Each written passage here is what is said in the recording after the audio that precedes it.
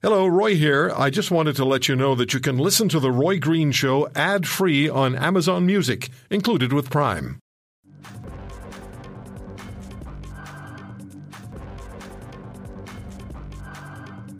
So we ended 2021 with Catherine Swift, Working Canadians, working CDN. Yes, right, Catherine? That's what it is? Correct, Roy. And economist, former president and CEO of the Canadian Federation of Independent Business. Michelle Simpson, former Liberal member of Parliament and parliamentary seatmate to Justin Trudeau. How are you, Michelle? I'm fine, Roy, and Happy New Year. Happy New Year to you. Does he use deodorant or cologne? Cologne. I don't know. I have no idea why I asked that. I don't care. Anyway, it just popped out of my mouth. I didn't mind answering. I just had the gatekeeper left for a moment. Linda Leatherdale, former money editor of the Toronto Sun, now vice president of Cambria, Canada. You're on this program at your own peril, Linda. What are you going to ask me, Roy? I don't know. I'm going to think about it before I do, though. Oh, my goodness. So let's get at this. We ended the year together. Let's start this one together. And I'm just curious what the issues are that you're going to focus on. And if we can, I'll just ask you for one out of the gate. And why don't we start with you, Linda? What are you looking for in 2022? Well, Roy, this is something I was thinking about. And we're also focused on this pandemic, COVID, with the new variant, and good commentary on your show so far today. But there's another one that's raging in this country and in North America and probably other parts of the world. And this is the drug overdose pandemic. And it really, really worries me because did you know since 2016, 25,000 Canadians, most of them young people, have died. And that compares to over 30,000 for COVID. The worst is in BC, I want to point out. They just had one of the deadliest months on record with these drug overdose deaths.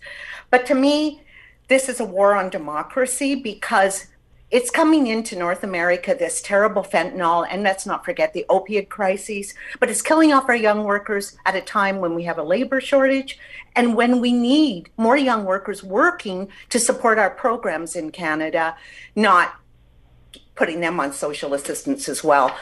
And so this worries me, and I think it's going to get worse in 2022. But other things you already touched on your show, Roy, higher energy costs, Dan McTagg, love that guy. Higher food costs, well, as we already talked about at the end of 2021, was the inflation. And I believe interest rates, we are going to see ratchet up in 2022, and we've got record government debt. We got record household debt. I don't think it's a pretty picture. But more than anything, it's the war on democracy that worries me. And of course, we just saw the anniversary of the insurrection in Washington, January 6th. And it's this hatred that seems to grow and the divide. And as you know, wars are won on divide and conquer. But here's my commentary, Roy. I really believe, because I've seen headlines, divided we fall, but united we stand, divided we fall. And if our back should ever be against the wall, I believe we'll stand together. And that's what I'm praying for in 2022. Okay. We need to all come together. And not only that, let's get this pandemic behind us and let's do a war on drugs. Yeah, and I agree with you. And I just want to point out that another serious collateral damage is the chronic pain patients in this country who live in absolute agony. And they're the ones who are having their medications withheld because of the opioid crisis. Yep. These chronic pain patients need these medications in order to get through their lives, and they're the ones who are now being cynically forced to suffer, and it's causing suicides and really, really terrible repercussions. Anyway, so there's Linda Leatherdale and Linda's look ahead to 2022. Michelle, what about you? What are you looking for? What's going to get your attention? Well, a lot like Linda, I have concerns about issues beyond COVID, the pandemic. I'd like to see us somehow be able to live with it because it's not going away anytime soon. So that said, I would like some attention drawn to not only the cost of living, but hand in hand with affordable housing. I think it's disgraceful what's happening, and I think everything has gone on the back burner, and that's unfortunate because there are a lot of victims that will never be tallied as part of damage done by the pandemic, and there's thousands and thousands and thousands that will not see another new year because of the pandemic. Yeah. We're going to be talking tomorrow to start the show on the situation in British Columbia. Kids are going to be going back to school on Monday in BC. We're going to be joined by a mental health specialist from British Columbia. We'll also be speaking with the president of the BC Teachers Federation and an infectious diseases physician from Ontario, and then we'll talk to parents. So, Catherine, what is it about 22? What's got you energized? What are you looking for? Well, I'm hopeful. This is, I guess, wishful thinking, and we'll see if it turns out to be true. I certainly agree with everything that Linda and Michelle have said. But I'm starting to see a pushback against our absurdly politically correct, woke, whatever you want to call it, sensibilities. And it's getting to the level of absurdity. We recently had a court decision in Ontario, for example, that said that teachers didn't need to pass a basic math test because they determined it was racist. We've seen, we saw the CBC come out with all these words that we should think about not using, because apparently they're politically incorrect. Things like blackmail and spooky. We're not supposed to use those words. Anyway, and there was a whole list of it. But I'm seeing a pushback, and I am hopeful that the pendulum will start to swing back toward some common sense and sanity with these kinds of issues. It's taken over. I'm sure you saw that article written by a former CBC employee talking about how, it just defied any sane journalistic standards, what the CBC was demanding. And we give them over, well over $1 billion a year of our tax money. So I'm hoping, and I hope this reverberates with governments. Our federal government, of course, is absurdly politically correct. And this is not the preoccupation of average people. Average people are commonsensical. They want a home. They want a decent life for their children, their families. They want to work and be rewarded for it, not taxed to death. We're going to see more, I think, punitive economic policies, such as more taxes imposed on average people in Canada in the next year. So I am hopeful that we will get the pushback we need to have toward more common sense. Catherine, when the health minister said what he said, did you have the similar thought that they're angling for the Emergencies Act, or am I out to lunch? I didn't go there immediately, but now that you mention it, I certainly wouldn't rule it out.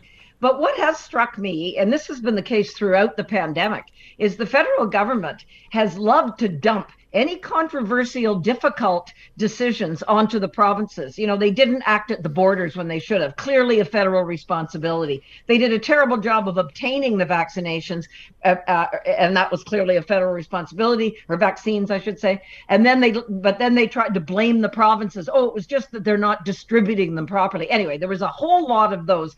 And when the health minister came out with his, musings about mandatory vaccinations, I thought, well, if you guys want to do it, you do it. Because he said, well, but it'll have to be the provinces that will have to determine that. I was happy to see Mo and Kenny come out so quickly and say no way, for a whole pile of different reasons. But if they're so determined that they feel this is important, don't wimp out, you guys. Don't wimp out, Liberals. You impose it and see how that works for you.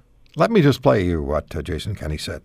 While Omicron is less severe at an individual level, even a small percentage of a very large number of people requiring hospital care can put our healthcare system under real pressure.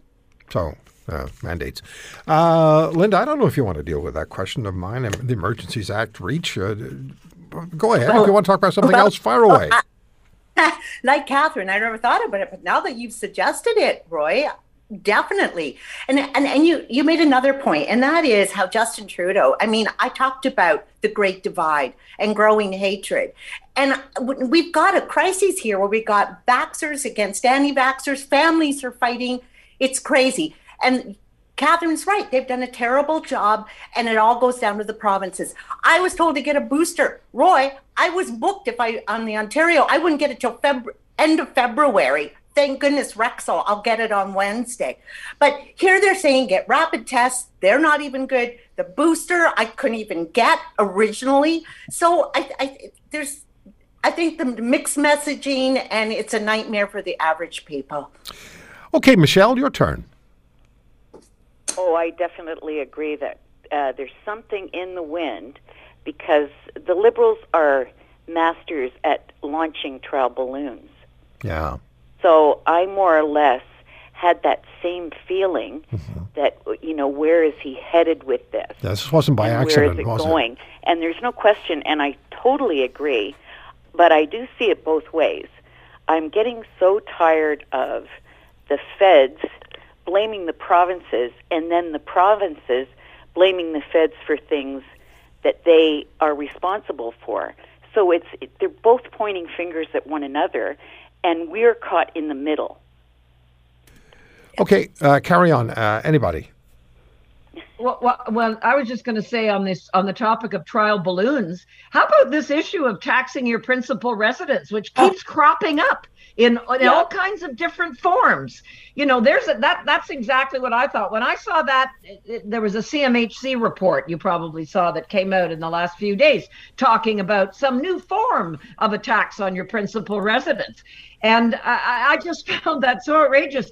But I thought, these guys keep floating this. They keep floating some version of this same concept. And I'll tell you one thing. For decades, Canadians have viewed, and this is private sector Canadians who don't have a big fat pension like the government people do that we all pay for them to have and can't have for ourselves. If they touch the principal residence with any form of tax, they're dead meat politically, and deservedly so. Oh, dead meat. Hey. So. And I'm a vegetarian, so No, we found that out at Christmas time.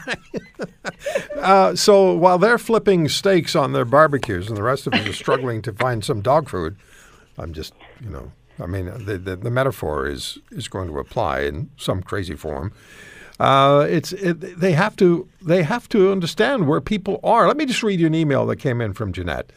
Dear Roy, listening again to your Beauties and the Beast segment on Saturday, January 8th. Again, a great show, one that resonates with the majority, not those who are disconnected from Canadians in their ivory towers. Common sense is what we need in 2022. I hope we get there. Many like me feel helpless to make that change, but I know that the solution is in unity. I seek this and try in my small way to promote it. Beauties and the Beast are the voices of common sense and change of the present situation. Thank you for your voice, Jeanette, and that's directed at you three. Wow. Oh, and thank you, Jeanette. That is very kind. And we need common sense. Yes. But this is what I hear from, and I just want to say this. This is what I hear regularly. I'll hear it after the segment today. You'll see it on Twitter. People really appreciate the fact that you, Catherine, you, Linda, you, Michelle, say what's on your mind. You speak clearly. You don't obfuscate. You don't try to find escape routes and speak half-truths or give half sentences or assign blame to somebody else. You speak your minds. So we have a minute left here. So how about 20 seconds each and just fire away. Why don't you start us off, Michelle? Well, what I'm going to say is it's been a pleasure to be a part of this group. And I hope that in some small way, we can continue to be the voice of common sense, which is becoming so uncommon in this country and others. Common sense is a dying commodity. It certainly is. Linda. Well, okay, first of all, I agree with Michelle, but hands off our homes. I'm so glad, Catherine, you brought that up. This is a huge issue, and there will be a major revolt in this country. Our taxes are already so high. We are taxed to death already on our homes, and a capital gains tax, So that's here. I'm on for a fight with you, Catherine and Michelle. Okay, well, I'm going to warn them not to get that going. Catherine, why don't you wrap it up for us, please? Well, I think we've come full circle. We're back to that common sense thing. And also, Roy, I couldn't agree with you more about the divisiveness of so many of our politicians. And I was listening to your show earlier, and Biden's statements were horribly divisive that he made on the January 6th, so-called anniversary and so on. And I think all of us as Canadians need to reject divisive politicians. Look at our common cause, look at our common sense, and go forward from there and get away from the woke, because woke is a very bad joke, and the joke is on us. If you want to hear more, subscribe to The Roy Green Show on Apple Podcasts, Google Podcasts, Spotify, Stitcher, or wherever you find your favorites. And if you like what you hear, leave us a review and tell a friend. I'm Roy Green. Have a great weekend.